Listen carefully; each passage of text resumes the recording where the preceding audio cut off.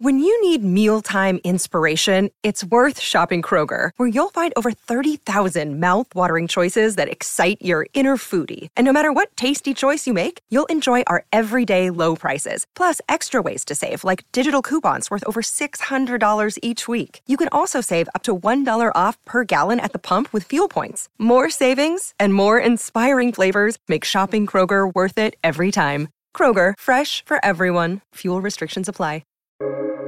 Welcome to the New Books Network. Confounding, exhilarating, and contagious. Emotions matter, and so does applying emotional intelligence. Welcome to Dan Hill's EQ Spotlight, the podcast where emotions rule. Whatever the topic, how do hearts and minds collide? Find out with your host, a college professor turned globe-trotting EQ entrepreneur. His mission? Each week, Dan joins prominent authors in decoding how emotions drive outcomes and make people tick. Now, on to the show. Hello, everyone, and thank you for joining me for the 76th episode of my podcast, Dan Hill's EQ Spotlight. The series appears here on the New Books Network, which has as its motto, sharing knowledge so people can thrive. Today's topic is the Pale, Male, and Stale Guide to Championing Diversity at Work. I'm joined by Sue Unerman, along with Catherine Jacob and Mark Edwards. She is the author of Belonging, the Key to Transforming and Maintaining Diversity, Inclusion, and Equality at Work.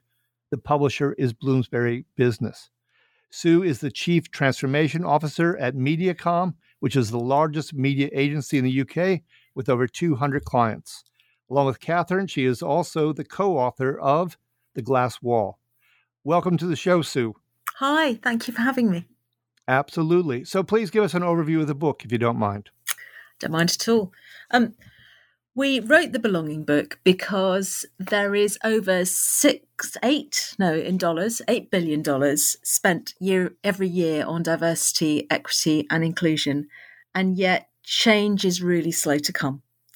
And we thought about why that is. Our previous book, The Glass Wall, Success Strategies for Women at Work and Businesses That Mean Business, was all about gender equality at work and pragmatic ways to overcome many of the barriers that women find in a workplace. It was essentially designed in the 19th century for men and actually quite a tiny proportion of alpha, kind of masculine, very patriarchal men.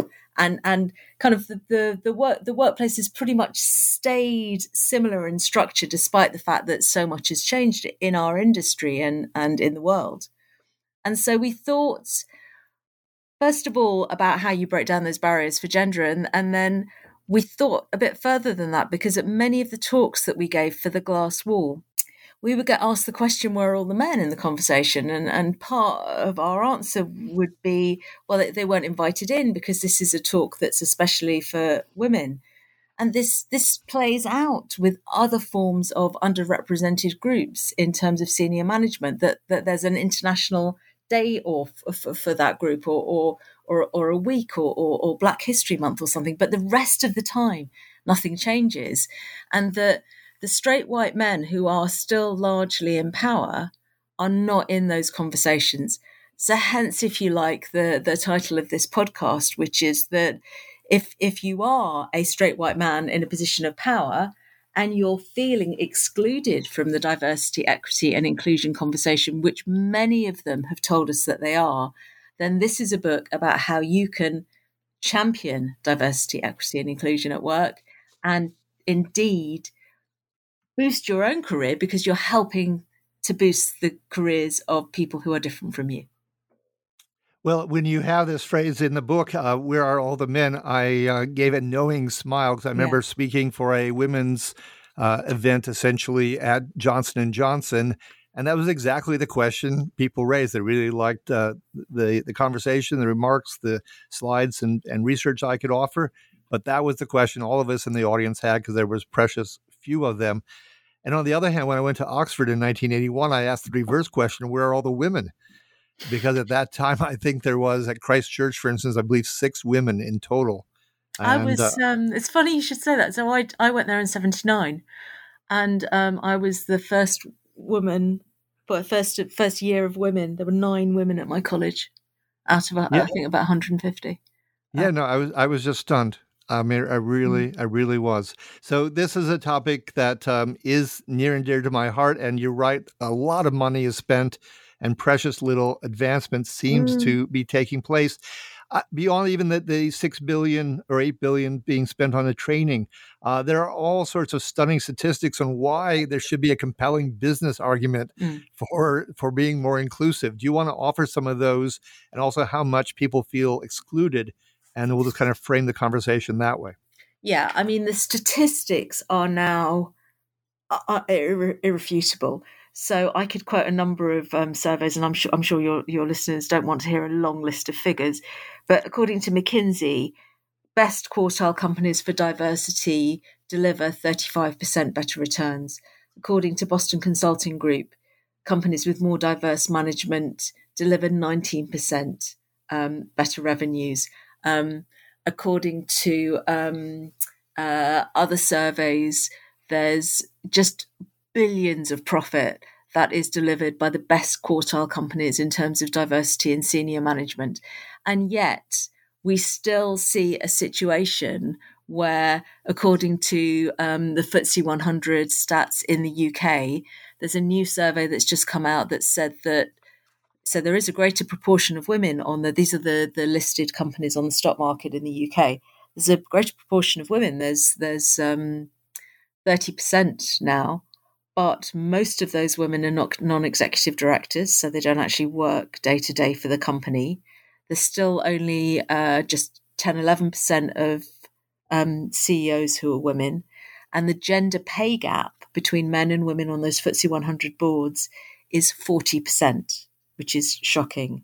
And of course, if you go to the Fortune 500, again, you're looking at a handful of women running those companies and a handful of black men or women running those companies, which is also true, again, in the UK. And, 2021, it just seems like we're stuck in some sort of model that was formed in the 19th century, and it's about time we updated it. Oh, absolutely. I mean, I love the comment in the book where you said, it's as if the predominant culture of business has remained analog in a digital world. Yeah. I mean, it is just incredibly backward. I remember coming into the workforce from academia in the mid-'80s and just being stunned by the lack of progress. One point, because I can type quickly, I was just to make rent while looking for a job. I was being what we call in America still, unfortunately, a Kelly girl, and I was going out as a temp. And I get to an office setting, and all the men have glass enclosed offices, and in the middle is the typing pool. And I said, is that when you joined the advertising industry? Well, I was coming from academia, and eventually I went back to academia for a bit, and then I went to corporate America, vis-a-vis actually being in state government for a bit. So I've had a lot of different exposures. That was just dealing in corporate life. But I went into that scene, and I saw this in movies from the 1950s. From Madison Avenue, etc., and never thought it'd still be around 30 years later. And now we're another 30 plus years beyond that. And, it's certainly gotten better, but it hasn't remarkably gotten better in all sorts of ways. So one thing is, it seems like these leaders will accept at least that they need innovation, because with digitization, with globalization, et cetera, they know technology, they know they need to move forward. But another statistic you have in the book is the companies that are more diverse in their senior management have 19% higher revenue due to innovation. So I don't see how they managed to miss the fact that it's really unlikely to get innovation in the ranks when you don't have innovation in terms of who's in the ranks and who's in the senior ranks. Have you brought that particular tangent up to executives? How can they possibly defend themselves? I think it's interesting, isn't it? Because we have seen changes. So you and I probably joined the workforce about the same time. I know it wasn't advertising. Obviously, it was advertising for me. And again, that we've seen changes in the sense that there's now some women who have senior roles, and there's less of an assumption that if you're wearing a skirt, then you're going to be in the typing pool, partly because there aren't any typing pools. So we've seen some change, but we haven't seen enough change. And I genuinely think that there are very few other things that you could point out those revenue increases for and not get actual change. You know, if I explain to somebody that if they made some other change, they'd drive 35% better revenues, then they'd probably sort it out within months. Now, that just hasn't happened for diversity and inclusion. And I think that's where the belonging point comes in. So this is something, this is what people say to me when I was out interviewing for the book with my co-authors, is that the CEO of a company, who very often would be a straight white man in his sort of 40s or 50s, you know, they're not hard to find to have a chat to. They'd say to me, look, diversity and inclusion is very important to me, but I haven't got enough women on my board. I know I haven't got enough women on my board, but I've got a really, really good woman who's in charge of my HR policy, and she's sorting out the pipeline. And honestly, the pipeline wasn't really necessarily a problem anyway. Certainly in the UK, and I don't know if the same is true in the US or not, but certainly in the UK, women are generally getting better qualifications than men when they come out of college or university. They are getting those early roles. That's not the issue. The issue, which again is documented in a McKinsey piece of research, is that there is a drop-off around late 20s. And I think it's two things. It's very often blamed on motherhood and maternity and taking time off. And there is a certain amount of truth in that. But I think it's also at the point at which it stops your career progress, stops being about your capabilities to do the job, because everybody by that point can pretty much do the job. That's taken as read. And your career progression becomes about how good you are at getting promoted. And I think that's a job not just for individuals, but for businesses. So obviously Sheryl Sandberg famously wrote her book, Lean In, about individuals leaning into career progression. I think it's really important that businesses lean into career progression, because who do you want to promote? Do you actually want to promote somebody who's good at getting promoted? Or do you really want to promote someone who's going to be brilliant at the job into which you will promote them?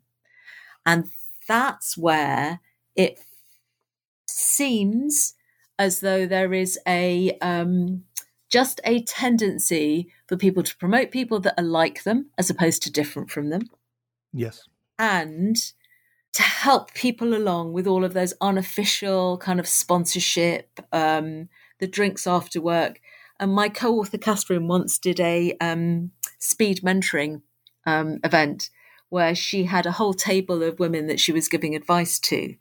And she noticed that one of them wasn't joining in, was very kind of sitting back in her seat, looking a bit miserable. And she called her on it, you know, gently. She said, "Are you okay? You know, what's going on here?"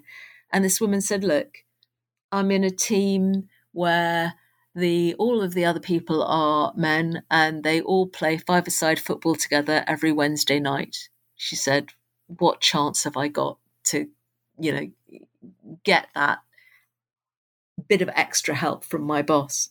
And I think a lot of people are feeling excluded in that sense. And if you're the boss in that situation, then you need to wake up and smell the coffee, because if you end up just employing somebody who's good at managing up, who's brilliant at showing off, then you may well be missing out on the kind of diversity that delivers those 35% better returns in companies that do get it right. Yeah, no, it's the showing off and how that becomes an instrument. I absolutely agree with you there. I think it's also true that you have, as you're alluding to, bosses who, strangely enough, they would never be tolerate this in other situations, but they're choosing their own comfort over what the company needs, in effect. So when you mention the drinks and the sports, there's another thing that comes up here in the book, and I think it really is central. It's the role of banter. And I want you to elucidate that a bit, and then I might have a comment or two myself. Yeah, banter. I mean, certainly. Oh, look, I think often banter depends by industry. In my world, in the world of advertising and media, banter is very, very widespread. And, my belief as we write in the book is one man's banter is another person's hideous, repetitive put down. Yes. I want to be really clear. If you are more senior than the people you are bantering with, that is not banter, right? If they can't take you on it, if they can't tell you that they find it, offensive because they're worried about their job, then that's not banter that's going on. I actually once had a chat with a CEO who said to me they'd read something I'd said, and they said, "Look, I just want to be clear with you, Sue. I checked for the girls that work for me, and they think my jokes are very funny." And I said, Yeah. "Can we just roll this back a second? You, the boss, checked with the women, not the girls, who work for Yes. you, whose roles are dependent on your approval, whose pay rises are dependent on your endorsement, whether they find you, the boss's jokes, funny." And they went, "Yeah." Should we just rethink that? And I think, honestly, there's lots of ways of dealing with banter, which we deal with in the book. But if anyone ever says to you, "I was just being funny, don't you have a sense of humour?" then a great thing to say back is, "I do have a sense of humour, actually. And I'd love to have a conversation with you about what my sense of humour is." That's not the conversation that we're having here. The conversation we're having here is something that you've said that I think has upset people. No, in fact, that's very pointed for me, because I remember being at a Christmas party and someone made a piece of banter which was not kind-hearted whatsoever on the holiday, no less. And then when I didn't manage to laugh at what wasn't funny, they said, "Don't you have a sense of humor?" Yeah. And so what you just said really rings strongly for me. And I remember joining a consulting firm at one point, and went out, and it's all guys, including the leader of the group, the president. And the banter was very sexist. And I thought about it a bit. And the next time I got time alone with the president, I said, "We're supposed to be a cutting edge consulting firm, and I can't fail to notice, but we don't have a single woman in a senior role in this company." And fortunately, he did put one, not really what I wanted to in terms of, truly a senior role, but at least a promotion, and tried to break it a bit. What did he say at the time when you said that to him? Because that's, in some situations that can be regarded as quite confrontational. Yes, I gulped probably a little bit as I did it, because I'd been at the company less than 3 weeks, but I could always see the patterns. Yeah. And I just said, we need to do this. This is the right thing to do. It's the right signal. If you want to keep growing the company, we need to be more inclusive. He did do the step, but he didn't really take me on in the conversation. He just he ducked his head a bit, didn't make eye contact, and, kind of shook his head a little bit, kind of a nod, kind of a not a nod, both at the same time. I really was surprised when he did offer at least the somewhat token promotion, but at least it was something. And you made a difference, right? You made a difference. Yeah, well, I was determined to, because this whole thing about, it is the sports and it is the drinks. I can remember, and I'm being confessional here, but being out on an occasion where we were speakers for a conference, and there was only one woman who was in the group, and someone started basically seemingly condoning date rape. And I couldn't believe my ears. She was, understandably really uncomfortable, and I was uncomfortable. And I thought, how could I actually address this? And finally, I cited Abraham Lincoln, who said, "If you want to know the character of a man's soul, give him power." And the guy apologized. He actually apologized. I never directly called him out with giving the quote. I just kind of said it out into the air across the table. But he apologized and changed, and the evening went along on another better route. So I'd like to think there's some opportunities for this, but it brings up another term in your book, which I think is really important, which is the glass slipper problem. And I wanted you to let us know what that involves, because I think, again, it really gets to this lack of comfort, and then some people choosing their comfort over what the company needs. And this is about covering who you really are. So the reason it's called the glass slipper syndrome is that the true story of Cinderella is a lot more bloodthirsty than the Disney version. And in the original Brothers Grimm version, the ugly sisters, when they're trying to squeeze their feet into Cinderella's glass slipper so that they can pretend that they're her and marry the prince, they cut bits of their feet off and their toes off in order to fit into the slipper. And he knows it's not Cinderella's foot because of the blood that's gushing from it, which is a very kind of graphic idea. And the idea of this is all of the effort that people go to cover who they really are at work. And this, again, isn't just about gender. In fact, that we know from a Deloitte study that over 40% of straight white men feel as though they have to cover at work. And it's a huge, huge effort. So this is about going out of your way not to be authentic, to fit in with your boss. And there might be a whole series of areas where that's the case. So in some cases, it could be people who are not the same sexuality as the rest of the people that they work with, and are just don't feel comfortable in expressing who they really are, but are just fitting in the whole time. So when it comes to questions about, what they're doing at the weekends, or they feel awkward about the answers because they haven't felt comfortable enough to share their situation. It could be to do with class. It could be to do with money. So there is a big assumption, for example, that everybody's going to, in advertising, that everybody's, back when in the days when we could travel, which hopefully will come again, that, people would go on skiing holidays. And one organization that I spoke to, she said that they decided to do fancy dress for their Christmas party, and the invite had gone out to the whole company, and it said fancy dress, for a ski slope for Aspen. And she said she was horrified by this because, of course, ski outfits are really expensive. So unless you have one that you could wear for this kind of occasion, you certainly wouldn't go out and buy one for a work fancy dress party. And she said whoever had put together the invite had just automatically assumed that everybody went on a skiing holiday, which, of course, you're not. It isn't the case. Yeah. No, well, first of all, go back to the fairy tale. Yes, they don't call them the Brothers Grimm. No, for no reason. It's a good fit. But yes, I mean, just like with innovation, and it's obviously if you have more innovation in how you hire and promote, that seemingly that should go together. The idea that you're going to attract talent, that you're going to retain talent, that you're going to empower talent, and yet people are going around feeling uncomfortable in the workplace, that they don't fit in. I think one of the worst ideas, that's been floating around in work is this idea of cultural fit. Because that's where that goes, right? Culture fit means we're all the same sort of person. And I don't know if you remember that movie with Vince, I think, is it Vince Vaughn, the intern, that's about a big digital company, and they take on a whole set of interns. And, Vince Vaughn, spoiler alert for anyone who hasn't seen the movie, he does get the job in the end, but he's not the most obvious candidate. But it comes down to between him and another candidate, and the deciding people, the deciding committee go, well, they're both good candidates. The other one's a bit stronger. But, if we got stuck in an airport for 24 hours, who would we rather hang out with, this chap or the other chap? And they all go, oh, well, it's got to be the Vince Vaughn character. And, the hero gets the job. But in truth, if you're deciding who to have in your team on the basis of who you feel comfortable sort of being stuck in an airport for 24 hours, you're not doing a good enough job.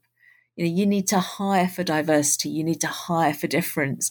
And one of the things that I think has helped Mediacom, the company I work for, remain strong and grow so much in the years that I've been working there is that we've always had a lot of diversity in terms of senior management, not just in terms of types of people, but in terms of how we think, and introverts and extroverts, and different kinds of backgrounds. And sometimes people say to me, Sue, what do you need to do to get on the top management at Mediacom?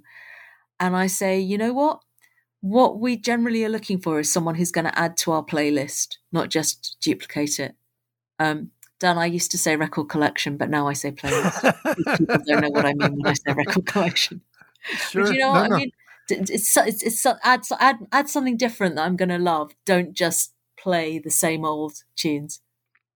Well, that's interesting because I guess I'm almost to the point of desperation, waiting for things to change and get better. And so I have resorted to things like, gee whiz, what happens if we said the executive board or the executive committee had to reflect the makeup, whether it's gender and other ways of diversity of the consumer base, of the employee base? Do they have to have not just a meeting where they get the input from the senior management if they're on the board, but they actually meet with employees, they meet with consumers, they get the feel for what else is out there? So that kind of leads into a comment that came instead from someone I had on the show recently, another woman and an entrepreneur. And she said, she said, I'm to the point where I just think what we have to wait for is have them all swept away, that we have to get to the millennials stepping in who seem to embrace diversity at least better than what came before. And all we can do is, she said, I've witnessed and watched so many initiatives and very few of them have made a difference. She said, I just think it needs to be a wholesale sweeping of the barn. Is that where we're at? What do you think is the single best things that you've seen out there that seemingly do make a difference? First of all, I don't think waiting for another generation to come in is going to work. I mean, I've been in the workforce since the 1980s. When I joined the workforce, my first boss was a woman, and there was a woman prime minister at the time. I thought, sure, every other company will soon have a woman as a boss. Why not? And of course, that absolutely hasn't happened. Yeah. I think we've got to be, I don't think we can wait. I don't think people who are different are going to come through. I don't think that the generations that are coming through necessarily, they may have different ideas about gender, but the structure of the workplace is to help alpha, patriarchal, masculine traits succeed, right? So I think we need to rethink, and I think many companies are rethinking. And by the way, isn't now a good time to do it as we move out, I hope, of the pandemic and into a position where we can reimagine the workforce? Our view is that, and of course this is what we put in the book Belonging, is that there are a number of practices that everybody at the workplace needs to adopt, and then we will get change. And that means being inclusive in meetings. It means setting up your team so that everybody can succeed and understanding each other's strengths and weaknesses. But we need that kind of conscious, actionable change. And yes, we need targets. Of course, we need targets. And I don't believe in quotas, but I do believe in targets, particularly for succession management. And they should be reflective. And certainly at Mediacom in the UK, we say not just of the UK overall, but of the city. We have 5 regional offices. We say they should be representative of the cities in which those offices are. So our London diversity target is based on London, not on the UK overall as a whole. Those are super important, but it's how we all behave at work. And one of the biggest things that we say is that everybody needs to lead on this. Don't wait for the boss or the head of HR, however brilliant they are, or the company to change things. You change things, just like you have been, Dan, clearly throughout your career. We need to speak up for each other, champion each other, and really make sure that everybody belongs. Yeah, no, the idea that we're going to shove it over to HR or close our eye, I mean, it's just not going to work that way. And I love the idea that you're working in these various markets to make sure that the senior management, if I heard correctly, is trying to reflect what's actually out there in the marketplace. I mean, that just seems to me so obvious that is the way to growth. That's not rocket science, right? That's just respectful and appropriate. Yeah, it seems a no-brainer, as they like to say. So, Sue, I want to thank you so much for your time, for being my guest, and for this really seminal, instrumental book that everybody, frankly, should be reading. This is episode number 76, the topic, The Pale, Male, and Stale Guide to Championing Diversity at Work. My guest has been Sue Unerman. She is one of the 3 authors of Belonging, The Key to Transforming and Maintaining Diversity, Inclusion, and Equality at Work. If you've enjoyed today's show, please give it a rating or review on iTunes. You can find other episodes by going to my company's website at the obligatory 3 W's and sensorylogic.com, or go to the New Books Network, type in the show's name, and the other episodes will pop up. Finally, I like to conclude every episode with an epigram. In this case, I actually reached back to Mother Teresa, who said, "If we have no peace, it is because we have forgotten that we belong to each other." Until next time, be kind and stay safe.